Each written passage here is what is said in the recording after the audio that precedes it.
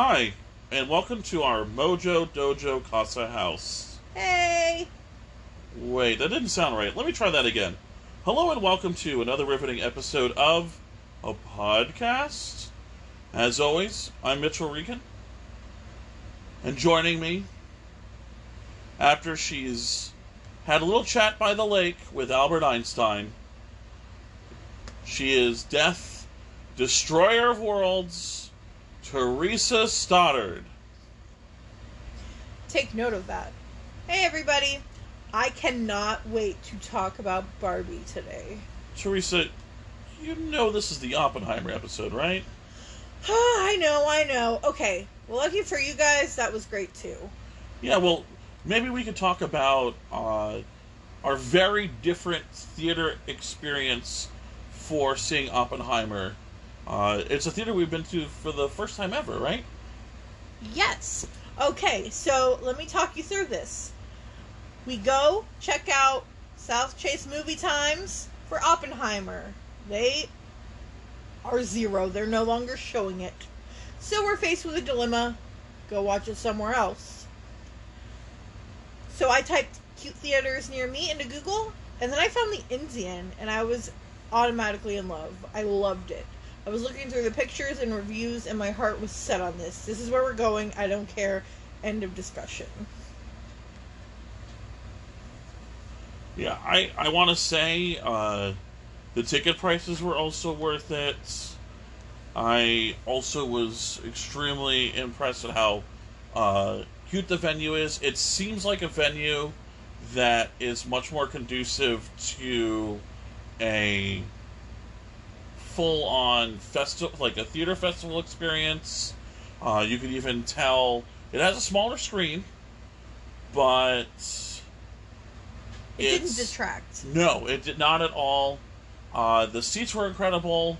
I can't wait to go back and have a full-on diner experience there. Yes. So I know we say no buzz marketing, but if you have a chance and you live in the Central Florida area, you definitely should try to make at least one showing of the NCN Theater.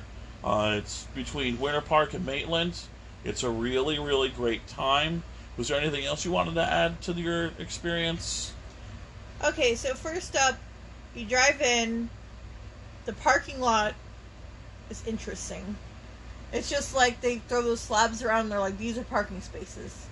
But then Mitchell directed me towards the venue itself. It's covered by really old oak trees. There's a fountain, outdoor seating. There's a bar.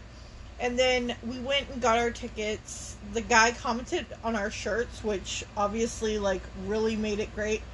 We have our Jackie Daytona shirts. Human bartender. But anyway, right when we went in, there was a huge poster of Oppenheimer, so it, kind of set the mood. And also, we chose this because it gave us a 35mm screening of the film versus digital like we're all used to. And I've never experienced that. And I don't think Mitchell had either, so I was very interested in that. I know he mentioned the seating, but there's so many different kinds. There was tables, large tables, better than some restaurants I've been to. The seats were all comfortable. And it was packed, but not, suffocating. And I have a thing about people being near me, so take my word for it.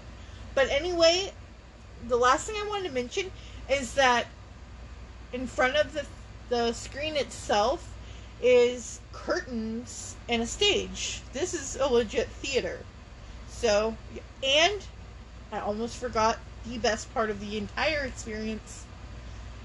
Free water. Full cups of water with refills. I had 4 cups of water because I was so thirsty. It was great. Okay, let's get into it. Well, I just wanted to add that, take note of the theaters. Just give us some full cups of water. It's the least you can do. It really makes a big difference. I also wanted to mention that you mentioned that it had the curtains for a theater. One of the really cool things is they put on different events throughout the year, including actual filmed plays that they've done through, it looks like a Broadway company. They had that one that they previewed that had Zachary Quinto in it. That looks so good. So, it was a great theater experience. Highly recommend it. I'm so glad that we wound up seeing this movie in 35 millimeter. It was really, the way it was shot was incredible. So, without further ado, we're going to go move on to kind of our spoiler-free coverage of Oppenheimer. We're going to talk about just general things that we thought about the movie, and then we'll let you guys know when we go into our deep dive, when we go into our more extensive little scenes that we liked, things that we liked from the movie. But first off, I just want to ask, first impressions, what did you think of the movie? Okay, guys. You are going to have to carve out a chunk of your day. This movie is 3 hours long. It's good. It's a good 3 hours, but it feels 6 hours long. You are immersed in it, and this whole day of your life is about Oppenheimer. Oppie. But at least Cillian Murphy is really good on the eyes. And in this, oh my gosh. Give him that fedora. Yes, please. Not to mention the pipe as well. All good touch. He does a fantastic job of portraying the person who's the director of the Manhattan Project. I think that there are so many phenomenal actors that you don't even realize are in the movie, and then you look up and you go, wow, that person was in it.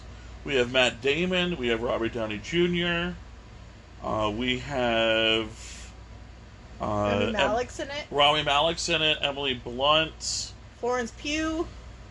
We have James Darcy, Kenneth Branagh is in it. Oh my gosh, Matt Damon is in it. I did say that, but yes, he is. He is. His mustache was so ridiculous, we had to say it twice. That is true. Actually, really interesting story.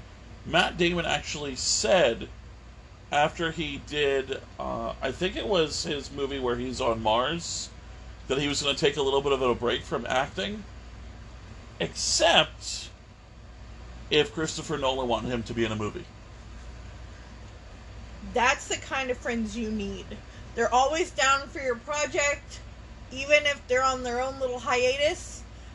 But I feel the same way. There's certain people, like, if they're involved with something, I'll be like, absolutely no questions asked.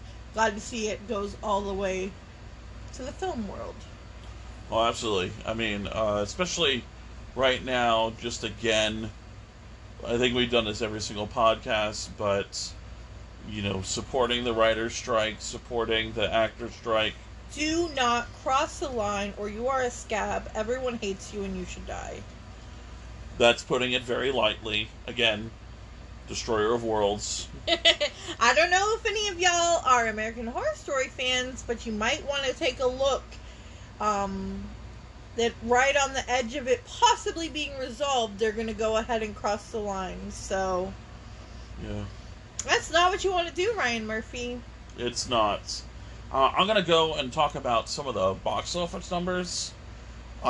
This is, I think, the 4th highest grossing film right now that Christopher Nolan's ever done.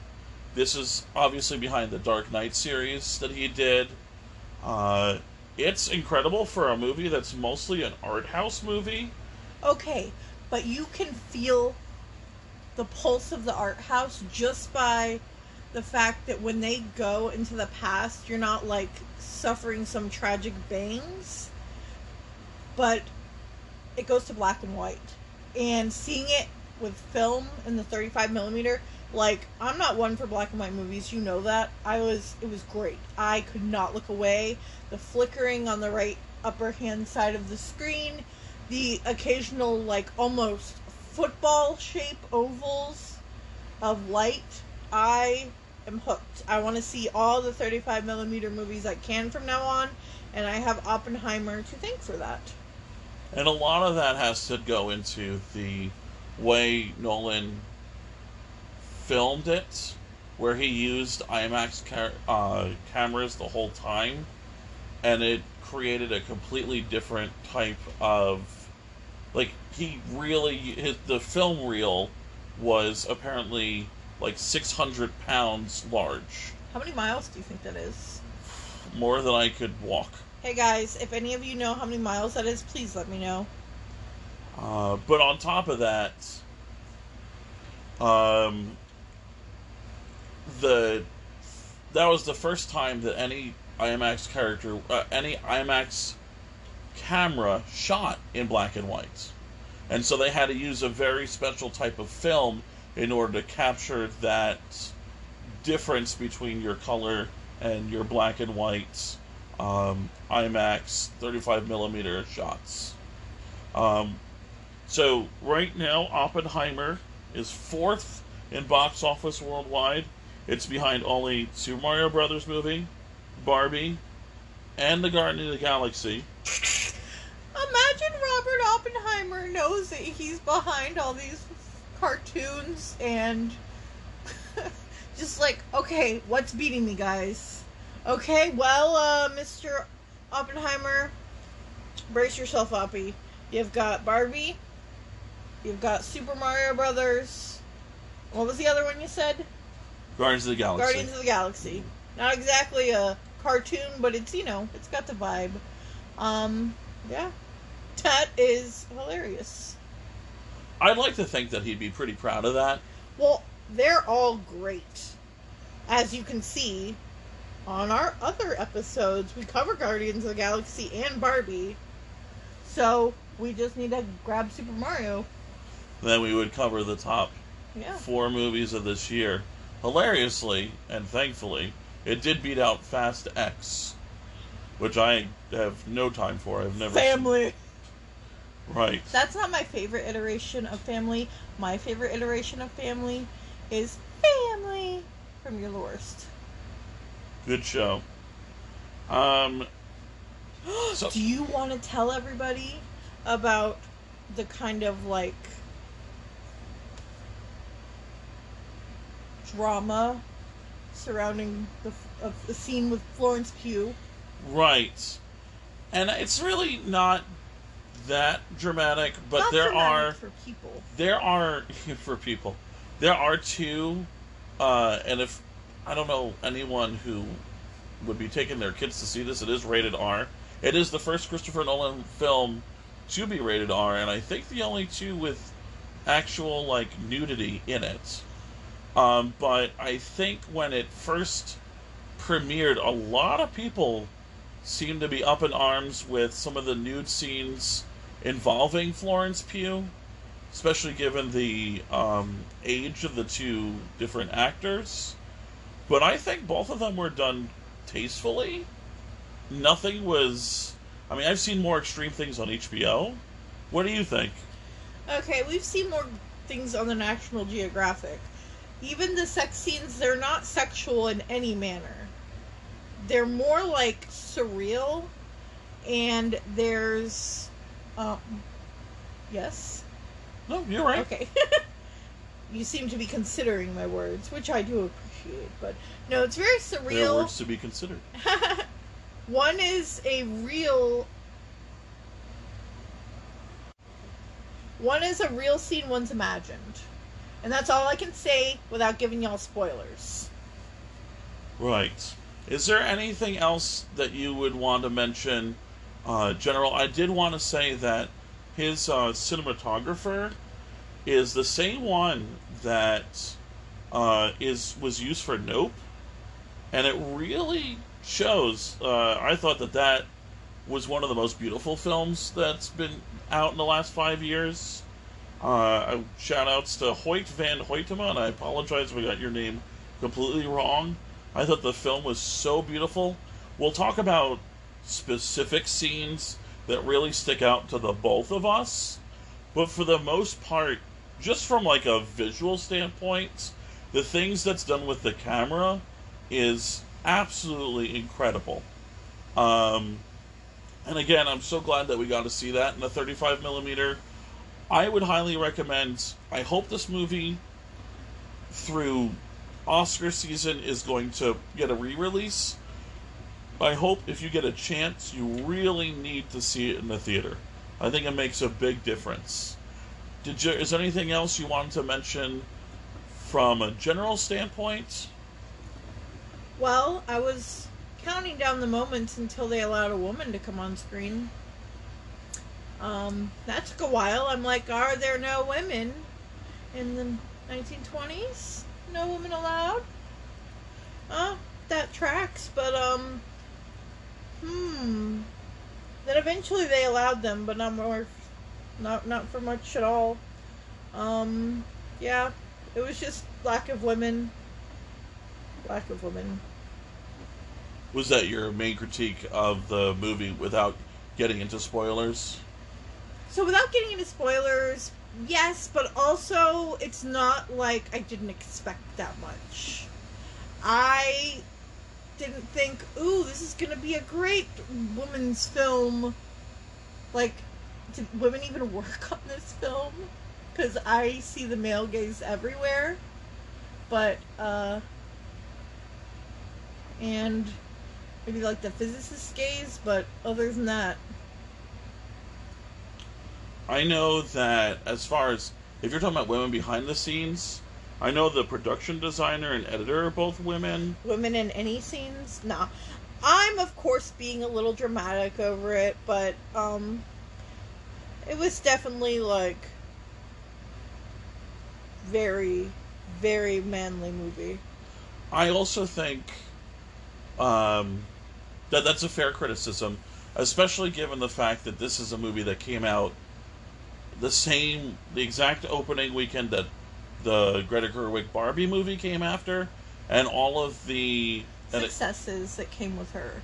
Well, not only that, but all of the themes that were discussed in Barbie could definitely apply to the issues that are in Oppenheimer. So basically, you look up the word patriarchy in the dictionary and you find the Oppenheimer movie.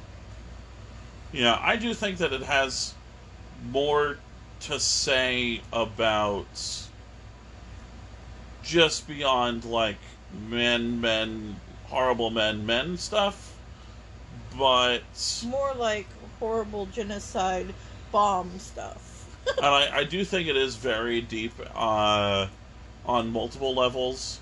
I also think if we were to project a little bit forward to Oscar buzz, I definitely think that a lot of the performances are going to be Oscar-worthy. I think Cillian Murphy, I think Downey was incredible in the movie. I think Damon. And then the last thing I was going to mention was I definitely think this is going to sweep all of the technical awards, your sound effects, your sound editing, the production design. I think that Oscar season, it's going to really take a lot of these things. What do you think? So I think Oppenheimer is going to be a straight-up Oscar magnet. And I think that we're going to see a lot of the wins from it, and I think one of those is going to have to be cinematography. How could it not? Like, if something beats that out, I cannot wait to watch it, because it's a feast for your eyes. So what did you think about Cillian Murphy's performance as Oppenheimer? Yes. Can you elaborate? I didn't even know I liked Cillian Murphy, but he came on screen. I'm like, I don't know who this is, but okay. No, he was so perfect for this because he had so much more humanity than this movie could have portrayed. And it really shows, like, he knows what he's going to do is not a great thing, but he's got to do it. But that doesn't mean that life is going to be easy for him after. And I'm not talking about just, like, publicly or interpersonally, like, with himself and knowing that he's unleashed a horror upon the world. You can really feel, without the film telling you, you can really feel the weight of what he has accomplished in the just his performance with just his it's so weird how like a jawline can shape it, but just it almost like through the movie, it seems like he grows tireder and tireder because of his effect that he knows what he's done to the world and changed history forever. What do you think about Downey's performance? So, okay, Without spoiling, for the longest because there's a time, big one in there. For the longest time, I didn't realize it was him. That is amazing. And then all of a sudden, I heard him speak, and I'm like looking a little closer, peering through those glasses, saw the nose, and was like, fuck, that's Robert Downey Jr. Because I remember you saying he'd been in it, so I was like looking around, like, is he going to just make a quick little cameo?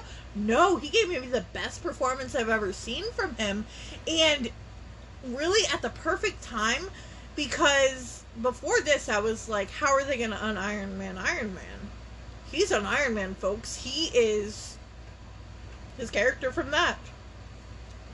I From really Oppenheimer. think more than any other, which I think that like these superhero movies sometimes should get Lifetime Achievement Awards for people who are in them for multiple years, but I think that it'll definitely give him a nominee. I think he chose this script because it might get him his Oscar. I think he was incredible in it. You can tell he put the work in, so I really hope he gets it. Yeah, me too. I mean, Robert Downey... The poor lowly actor, up-and-comer there, Yeah. Robert Downey Jr. Yeah, it's the first time he's been really into anything. I think this guy might be going places. So, unless you have anything else you wanted to say from a general standpoint, I wanted to go into a little bit more specific scenes that really stood out. So, is there anything else you wanted to cover that we haven't really mentioned that isn't spoiler heavy? No, I'm thinking what I'm going to mention, though, is going to be in line with what you're going to mention, which so is we can speak on it. Albert Einstein. I've never seen a better, portrayal of him. I've never seen him come so alive and become somebody that I wasn't, horrified by, kind of. But this guy, I want to go hang out by the lake with him. So, moving forward, we are going to spoil Oppenheimer, mentioning specific scenes. Now, obviously, it's a thing that happened in history. Read a book. Matter of fact, you could read the book it's based on by the two authors, Kai Bird and Martin Sherwin. But, again, if you haven't seen the movie and you want to come back after that, we are going to spoil parts of Oppenheimer in 5, 4, 3, 2, 1. Alright, spoiler time.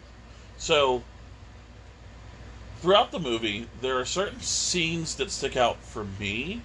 Is there any specific scenes that stick out that you were just overly impressed by, or something you wanted to comment on? Every single scene that shows the stars, that shows space, that shows atoms, fission, fusion, all of the thoughts in his head that are like, this is how you do it. I loved seeing them visually because I cannot see things in my head, and it's very cool to see what people can imagine, especially renowned physicists. Is it a horrible thing that they created? Absolutely, but it's still, somebody was going to create it. Did it need to be used? Honest, that's another podcast. Yeah. No, but They do say, though, at least it wasn't in the hands of the Nazis. So if people were not going to create it, at least it wasn't that, and we wouldn't be speaking German the rest of our lives. I also do love those quick cuts.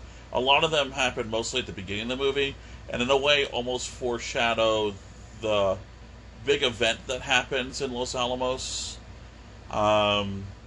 So those were really nice inserts that were in the beginning. However, is there any specific scenes you can recall that were really impressed by, or? So it's not so much a scene as things that happened in between scenes almost. It was the stamping of feet by a large crowd that you don't know what it's for until you see it. Yeah, and so what you're talking about is after the detonation of the bomb in for Hiroshima and then Nagasaki. After that is the bombs are dropped. There's a big rally that happens in the movie, and you hear finally that stomping of feet that Oppenheimer is hearing throughout the movie. The movie also has a lot of surrealistic, like you said, a lot of surrealism even. I really like the ones where he's cutting between things that happened in his past to things that happened later on in his life. Like we discussed before, the sex scene. I thought the scene where he's finally admitting to the affair with his wife in the room, and he's imagining the playing out of that affair. Before that, though, he's just in the chair and suddenly his clothes have disappeared. But it's not quite that scene yet. It's showing him laid bare in front of all of those people. Right, in front of the kangaroo courts. That all of the details were incredibly accurate. That's what they set him up to fail because other people wanted to make their career off of him. So if you really want to know the true story, they really do a great job of painting what that experience was like. I also really love the scene, that specific scene with the stomping of the feet, when he is imagining in the audience them being affected by the bomb. It starts with the white light that comes in, and then little by little you see people coming to the effects of that radiation, coming to the effects of what an atomic explosion would occur. Yeah, like when the lady's face started melting off, and then you see more and more. You see couples crying, holding one another, and then just as suddenly as the atomic bomb goes off, you get a fully charred, black, sooty skeleton. Yeah, it's haunting. Like, obviously, in reality, it's haunting, but they do a really good job depicting that effect. And I really think that the movie does an amazing job of, there's this build up throughout to the detonation of the bomb scene, and then from there you deal with, just like in a nuclear holocaust, the fallout. You feel the fallout of his creation. Yeah, and I would like to point out that they never show the impact of Japan. And I think it's good because in today's climate, with people cheering so openly for racism and prejudice, that they might be like, oh yeah, that happened, boo. Like, they don't want to glorify that. In no way, even once, you don't feel glory for this. You do not feel, it isn't even so much tragedy porn. It's just the story and how it really impacted him. And then when they were done with him, they were done with him. His job was over. What I thought they did a great job, and again, we're talking a little bit more specific on plots here. What I thought they did a great job of doing was, I felt in the beginning they were sensationalizing, to a small degree, the science that was put into the construction of the atom bomb. I thought that they really did a great job at the beginning trying to explain, wow, what a great achievement. And then once it occurs, that's where, like, the breaking point of the movie happens, and you can see that this thing that Oppenheimer thought was going to be a wonderful creation of the splitting of the atom, something he was so obsessed with, the idea of creating something that's never been happened before, that all of that weight falls on him when he is just seen as someone who's just created a weapon. Yes, and then once that weapon is created, and he's like, okay, let me go to Washington, and they're like, no. So he's now obsolete. He made it, they harnessed it, they stole it, and they were like, thank you, you're done here. Um, yeah. They just treated him like he was another soldier that they could use in their own war. A lot of it is also illustrated with the scene when he goes and meets Harry Truman. Do you remember that scene when he's in the president's office? Oh, yes. Do you remember what he tells him? He says, "Get that crybaby out of here." Oh, yeah, don't let him back in.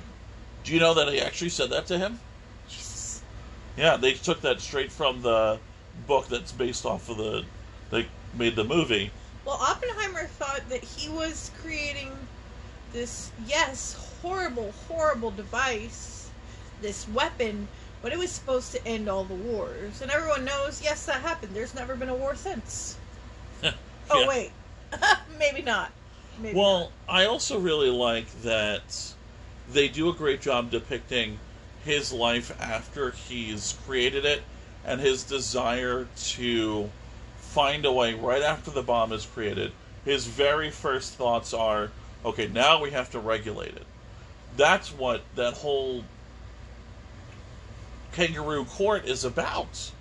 They are trying to strike his security clearance because he wants to negotiate some sort of arms deal where they can dismantle these nuclear bombs.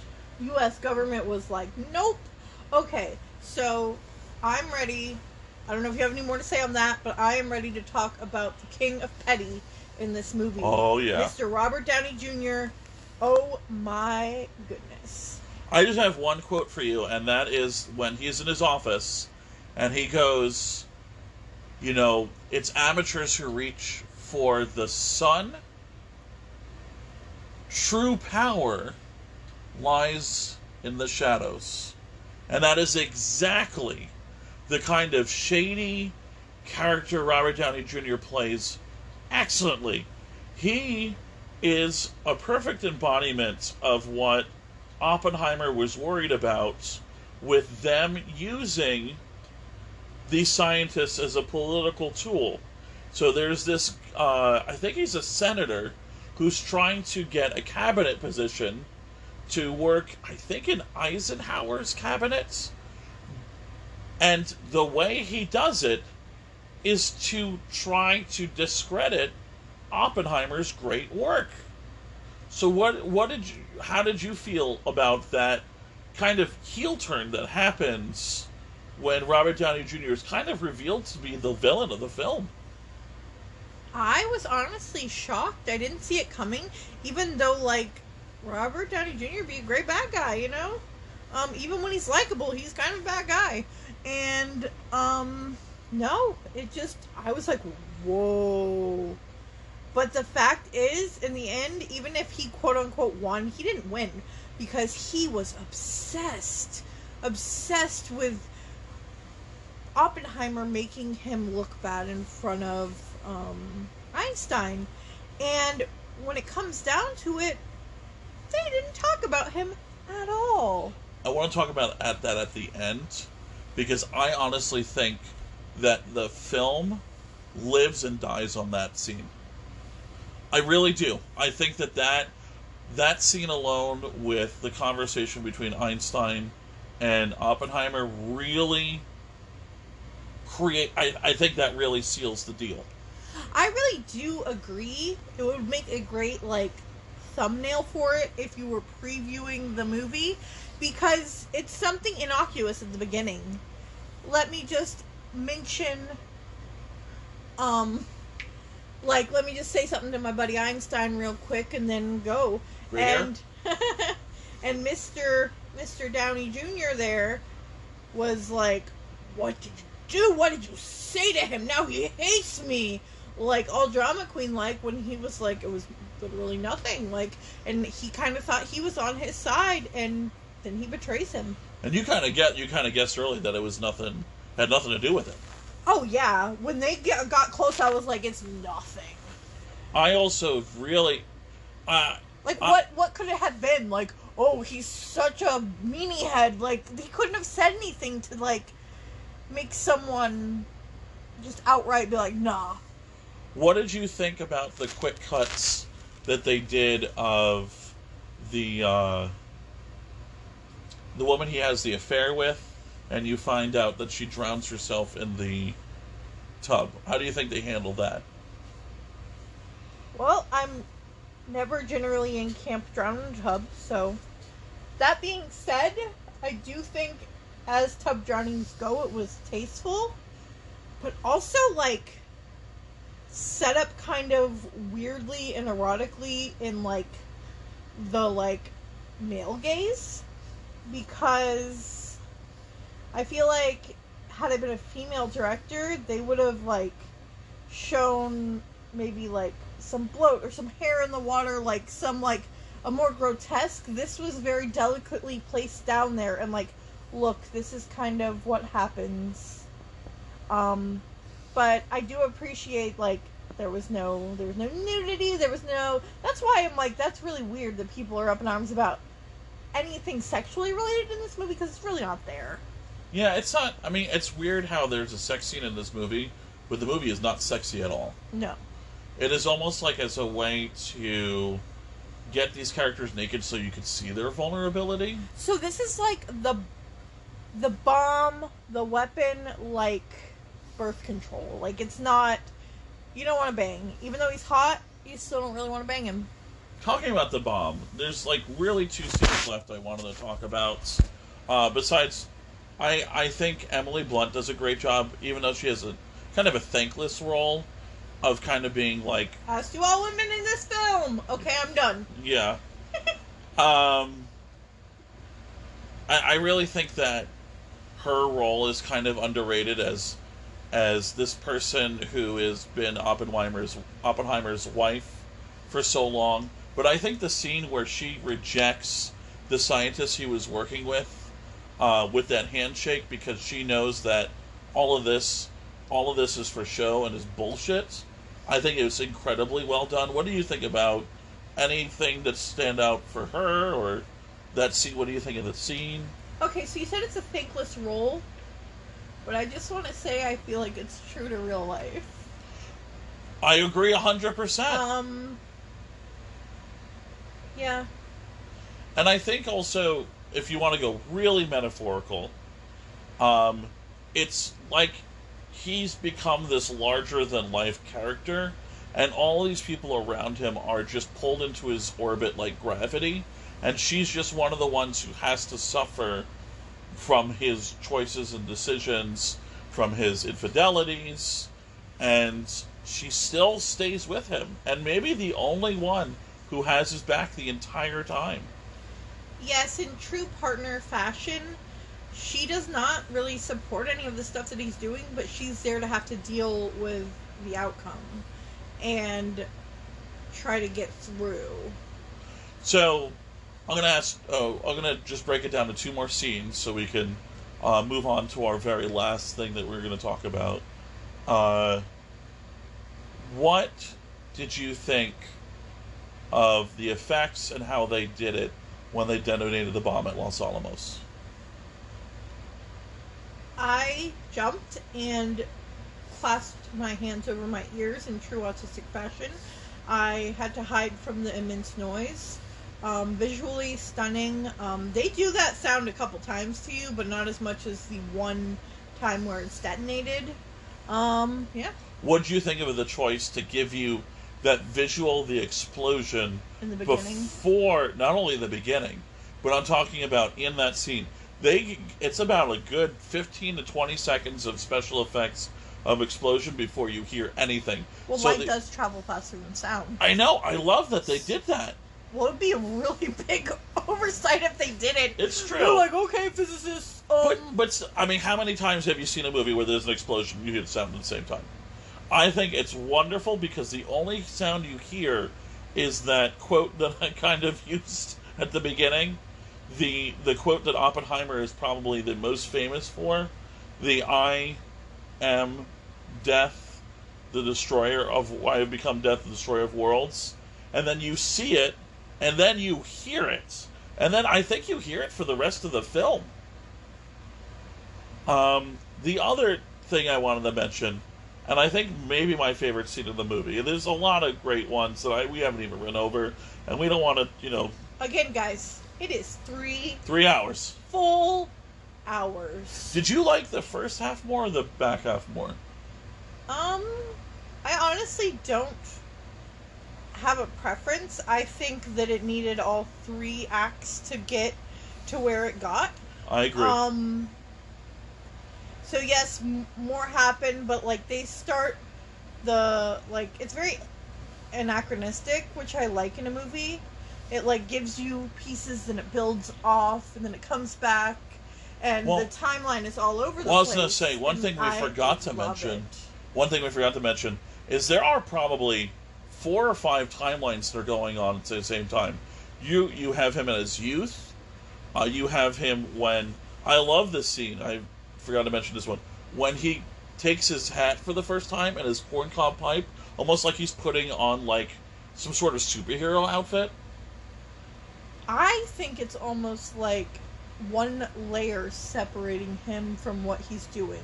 Because he can't quite come to terms. Even though, yes, he did it. Even though, yes, the other guy pushed the button. But he's like, this is my persona. It's not me.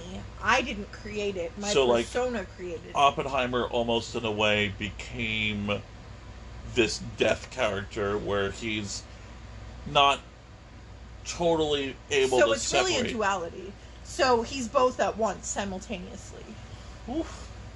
That's beautiful.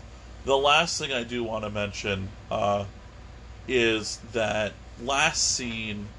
Obviously, this is after Downey gets his comeuppance, and he's voted out of the cabinet because there's director scene where Rami Malek's character basically dresses him down and is like, "You are a shill of a man. You are dishonest. You are trying to put down Oppenheimer just so that you can feel better about yourself." And the whole reasoning behind this, because he can't get over himself, because he thinks, just like Teresa said earlier, that Oppenheimer makes all these people turn against him, including Albert Einstein.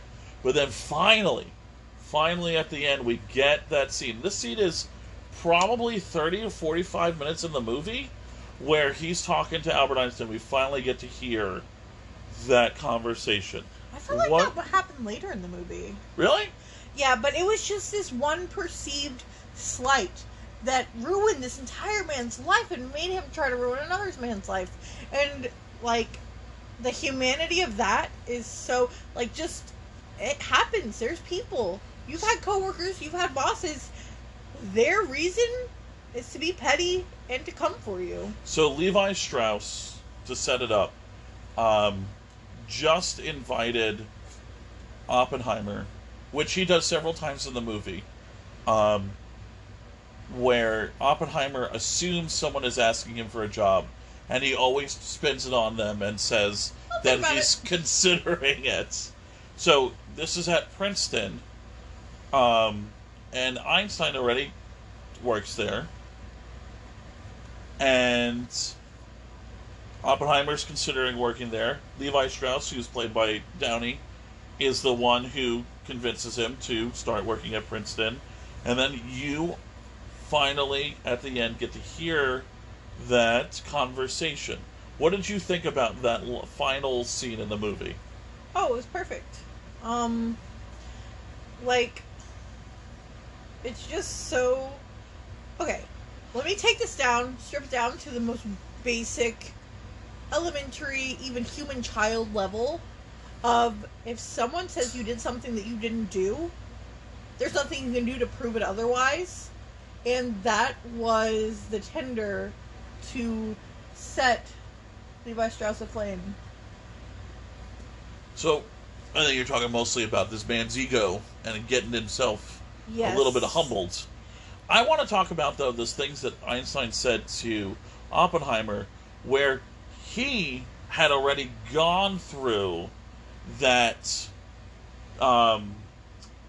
wrongful persecution Oh, and then where people kind of look down on you, like, oh, you're an old man. You don't know what you're doing anymore. Well, it's not only that, but a lot of people, because of his German upbringing, blamed him on a lot of the stuff that the Nazis did. It's just things that have happened in history.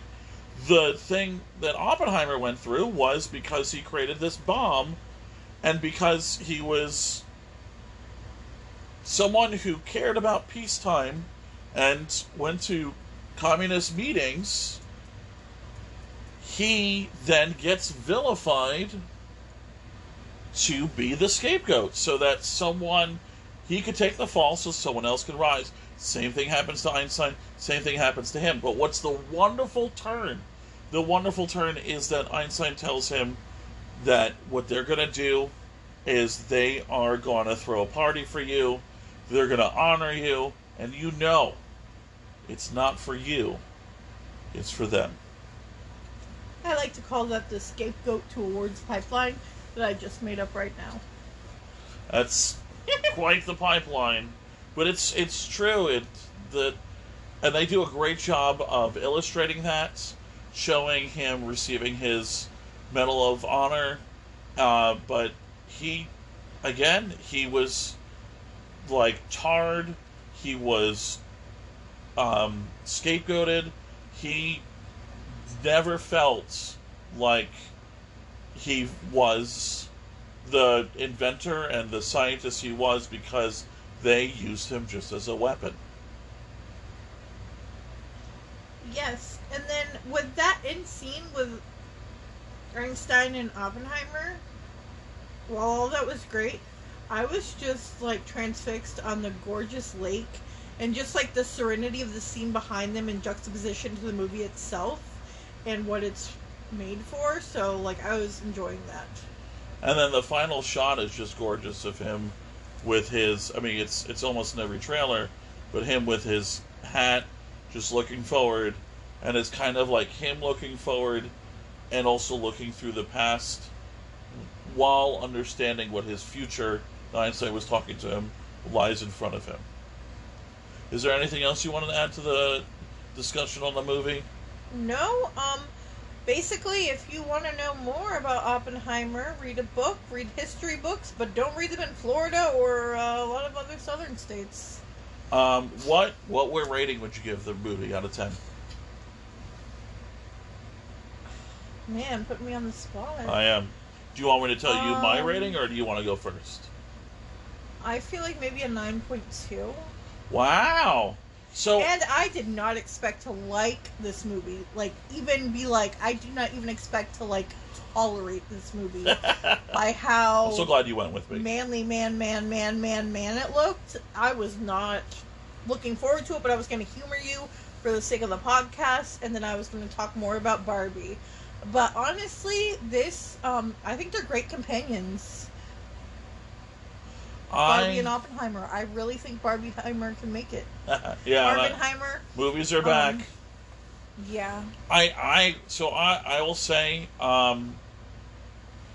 from a movie perspective, like how movies are made, I would probably give it from a 9.5 to a 10.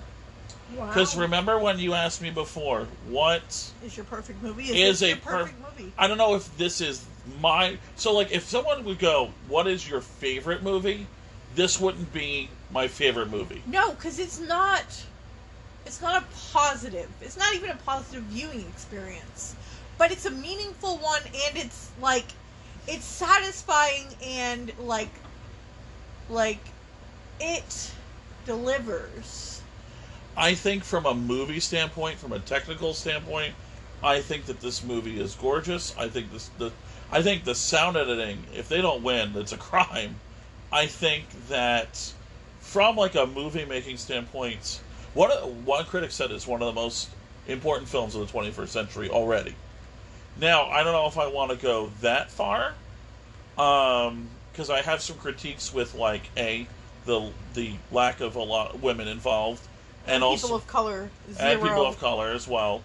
But I think the screenplay, there's some parts that are leaves to be desired. But I think from just a pure movie making standpoint, this movie is as close to a perfect movie as you could find. Yes, it's much more of the textbook perfect movie versus like the spirit of a perfect movie. Yes. Yes. So what? Yeah. And my rating again would be like either a 9.5. Did I enjoy it as much as Barbie? No. But can I see the... I didn't even enjoy it as much as Mario, even though this is profoundly a much better movie. Right. But sometimes you want fun, you want escapism. But this, it was... a perfectly executed movie. Especially for the content. I would like to see this form for all kinds of different science biopics. Yeah, and you could also tell there was a lot of work done to it. Okay, one thing. Sure. Imagine. I'm imagining. That Christopher Nolan and his IMAX camera Okay. team up with the people behind Hidden Pictures and go that way. That'd be really cool. That'd be cool. But then he would actually have to have women in his movies. Is he allergic to women? Maybe. We're gonna take a short break, and then we will have at this point, probably a quick discussion about one of our favorite television shows that's sadly ending this season, and we will join the other side of the break to talk about one of our favorite shows that's currently running and coming to the end, and that is Reservation Dogs. So good. So catch us on the other side of the break. And we're back. So we're going to talk just a little bit of a check-in with our friends down at the reservation. We're going to talk about Reservation Dogs. This is the third season in the show that has been, I think it's one of my favorite shows in the past 4 to 5 years. Okay, yes. It's created by Sterling Harjo and Taika Waititi. It depicts life in a reservation in Oklahoma, correct? You know, I'd never listened to where it was from. I think it's didn't Oklahoma. Really care. Yeah. So what do you think about the show? Okay, I'm going to start this off by saying, in my head, they are not related at all, but it might be that they're on Hulu other than Primo, but 3 TV shows, just the heart of them, remind me of one another. Abbott Elementary, Primo, and Reservation Dogs. Something ties a through line, and it's just, I think, maybe the heart and the specific culture of a show, and it's shown to us, but, like, we're not included, we're not supposed to be. We're watching, and it's great. And just as a reminder, this is our spoiler-free discussion. We'll talk about maybe one specific episode that stands out in this season, but it'll be a really short discussion. So I just wanted to go in and I wanted to say, I 100% agree. I think those 3 shows do an amazing job of depicting cultures that we don't usually see often in movies and television. And I think that this show, along with those, also has like such a positive vibe, even if they go through adversity. It's very endearing. Endearing is a great word to describe it. If you're looking for a show that you're like, I kind of want a change of pace where I'm hanging out with an entirely really cool community of characters that is now 3 seasons long and sadly finishing, this show really does it. And it's really hard to talk about like the plot because every episode is like distinctly different. However, like every episode in my opinion is amazing. I absolutely 100% love the 4 main characters between Bear, Alora, Cheese, and Willie Jack. Oh my god. Cheese is goals. Okay, very, very close tie for me between Cheese and Willie Jack. They're like the perfect, like, peanut butter and jelly. It also has Zahn McClaren in it, who is one of my favorite television actors. He was in that one AMC show that Dark We Winds. got to get back to that. We got to get back to that. We got to just restart it. Yeah, it was great. It just came at a busy time for us. But he plays Big, who is like the sheriff of this reservation, and man, does he get off to some great stuff. I also love just like all the different types of characters. I love Bear's mom. I love going to the what is it, the IMS office where like it's immigration, but through I think like that could just be a show. Just the people there, the woman behind the counter. Any other thoughts that you? I'm so sad to see this go. I wish it could go on forever. I do too, but I think they'll be leaving it behind a very great trio of seasons. I don't know if that's a term, but it is now. What I really love about this is even the most minor character is somehow more three-dimensional than kind of like second-tier characters on most shows. And you could also really tell with the creators, especially Sterling Harjo, and he also puts a lot of people of Native American, First World, indigenous people behind the camera as well, like directing. You could tell that these people in the community are people he knows. You could definitely tell that, like, the Bear is definitely someone he grew up with. The person that it all starts with, the losing of a friend. You could tell that's something he's been through. That these group of people, he had his own Daniel. Right, exactly. And I think that personal involvement in it just makes this so much better and so much more memorable. Well, yes, it's true for anything. Just like I'll mention briefly Euphoria, his drug addiction, he puts it all into Rue. That's all I'll say on that, but it's very like you use your hurt in your art. Yeah, I think it's absolutely beautiful. Now, there's still, I think we're on the 3rd episode that has aired for this season. No, sorry, we've been 4 through. It's been pretty interesting. It's caught up. The 4th episode. Whew. I think the 4th episode was good. We got to talk about the 3rd. Oh, you are correct. So we have about 6 more episodes left, and then after the season, I'd love to do kind of just like, well, general what we thought about the show, and then how we wrapped up and everything. So what I'm going to talk about now, so it's going to be spoilers for the 3rd episode of season 3 of Reservation Dogs in 5, 4, 3, 2, 1. Okay, we're back. Dear Lady. Dear Lady. Dear Lady. Yes. That episode. Amazing. The way they depicted straight up horror movie. Woo! The scene where she's dragged. Well, no. Where her friend is dragged. Oh my gosh. And they show it upside down from his perspective. The filmmaking on that was incredible. It was seriously a straight up horror movie. Terrifying. And what's worse is this is true. This is the reservation kids that were stolen from their families and made to go to a boarding school. They shaved off their hair, which is very significant in indigenous culture.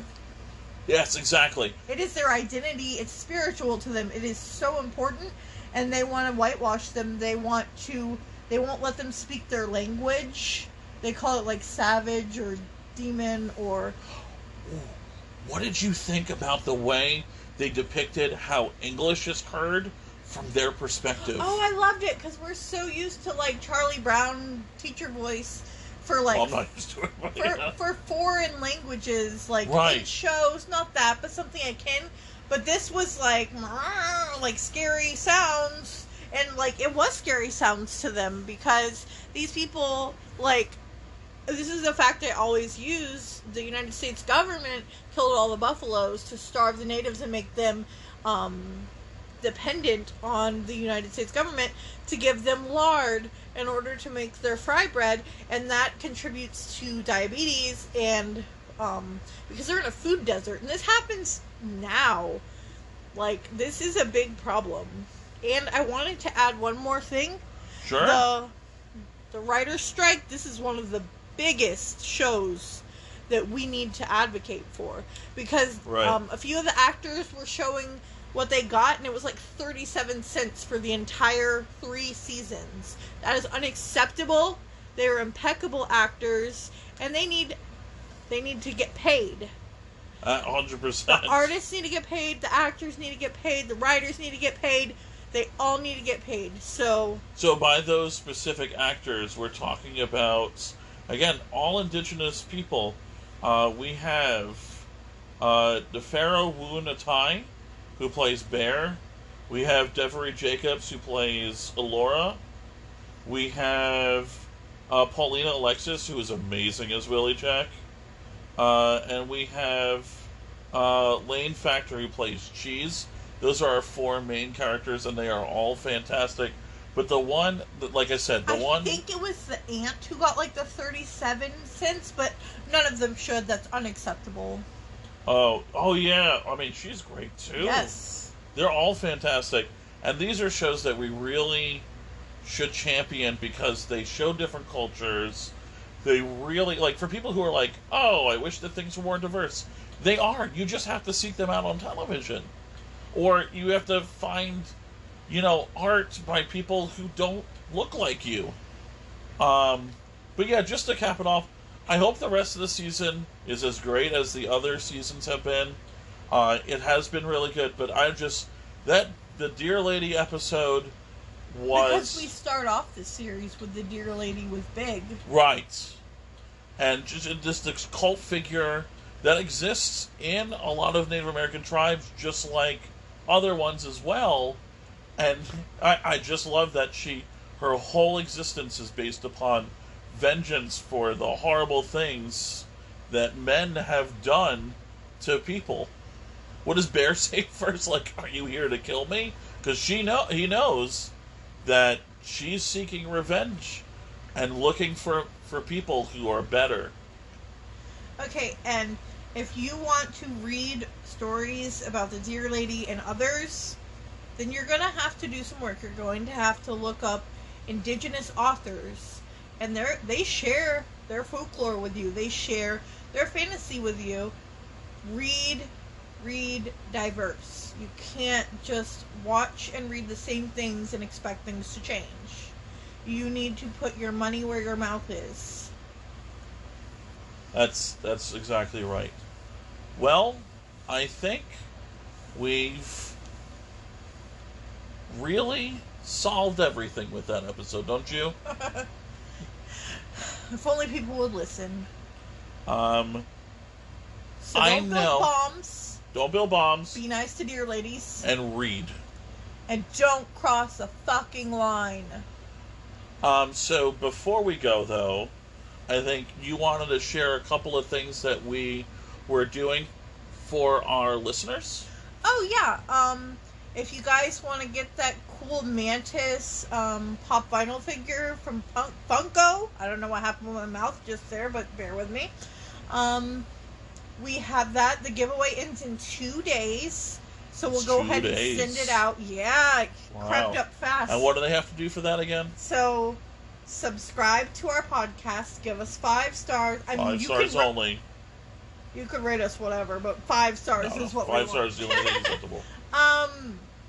Can we legally say that? No, I'm just kidding. I think we just did. Share us. So we're most active on TikTok. We're most active on Facebook.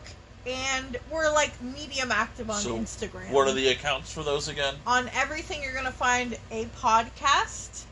And then it's either 23 or !!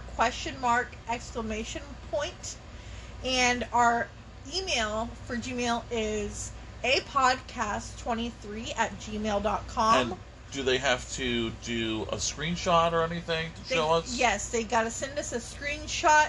And right now, I've got one. So, Jennifer, you are going to I get guess you're winning the Mantis. Hey, but she has put in so much work along with us. She's been rooting for us. Shout outs to Jennifer. So, Jennifer, you about to get that Mantis if people don't figure it out. We're going to do giveaways now and then because it's a fun way to interact, and I really want to get 100 subscribers. So, force every person you've ever met. Where are we now? We are on Spotify, but also anywhere else that you can get. I meant subscriber-wise. Oh. I was like, well, we... Do you remember the last we count? are at 51. So Halfway we just there? hit 49. If every single one of our subscribers shares it to another person, that will get us to 100. I know we can do it. Come on, guys. I know you want to So hear... the screenshot has to be what? Just of them saying following on whatever they listen to us on. So you're going to take a screenshot platform that says following. and send it. You can send it to Is any it of our going to be places. an email, or is any place on social media good? Any place on social media. I will tally it up. I'll do the hard work, and I'll get it out to y'all. But do you have anything else to say? I just wanted to say thank you again to our listeners. This really makes a big... It's the most fun I have all week is doing this, and then sharing my thoughts with you, but also sharing my thoughts to the listeners. I really love the feedback that we've been getting. Oh, and your coworkers have been secretly sharing it to other coworkers you didn't share with in the first place because you didn't want to be, like, obtrusive about it. Right. So No, I love it, and it really makes a big difference to us. So we thank you so much for listening. I really appreciate it. Shout out to my mom. Shout out to your mom. Anyone else you want to shout out? I want to shout out Jenny, my sister, Ariel, my bestie, Jennifer, another bestie, Lish, another best. I've got a lot of besties. You do. I will shout out more, but I don't want to make the list too Long. well, not long, but I don't want people to feel left out. Right. But That's why I had to make sure to include the moms. But Catherine Stovall is my favorite author, and we will be having her on the podcast shortly Woo! to anticipate the release of her new novel. Ooh. So I will go ahead and reveal that title maybe in our mini-sode or just right when she goes, but it's a steampunk time, and it is great fun. I love her writing style, and Haven't I've you known been her reading for it a recently? while. I just started it. Yeah. It is... I get it early. Well, fancy you. Yeah. So again, thank you to our listeners. I know this is kind of a little bit of a bigger episode, but maybe chunking it, maybe it helps. Any feedback, though, if you want us to be a little bit longer, a little bit shorter, we definitely want to take that into our account. You guys are super important to us. You guys really make this doing worthwhile. It's so much fun. I always look forward to it. But I really appreciate you guys. I know you would say the same thing, Teresa. But that's all for me. I'm Mitchell Regan. I'm Teresa Stoddard. And this has been a podcast. I will see y'all next Tuesday.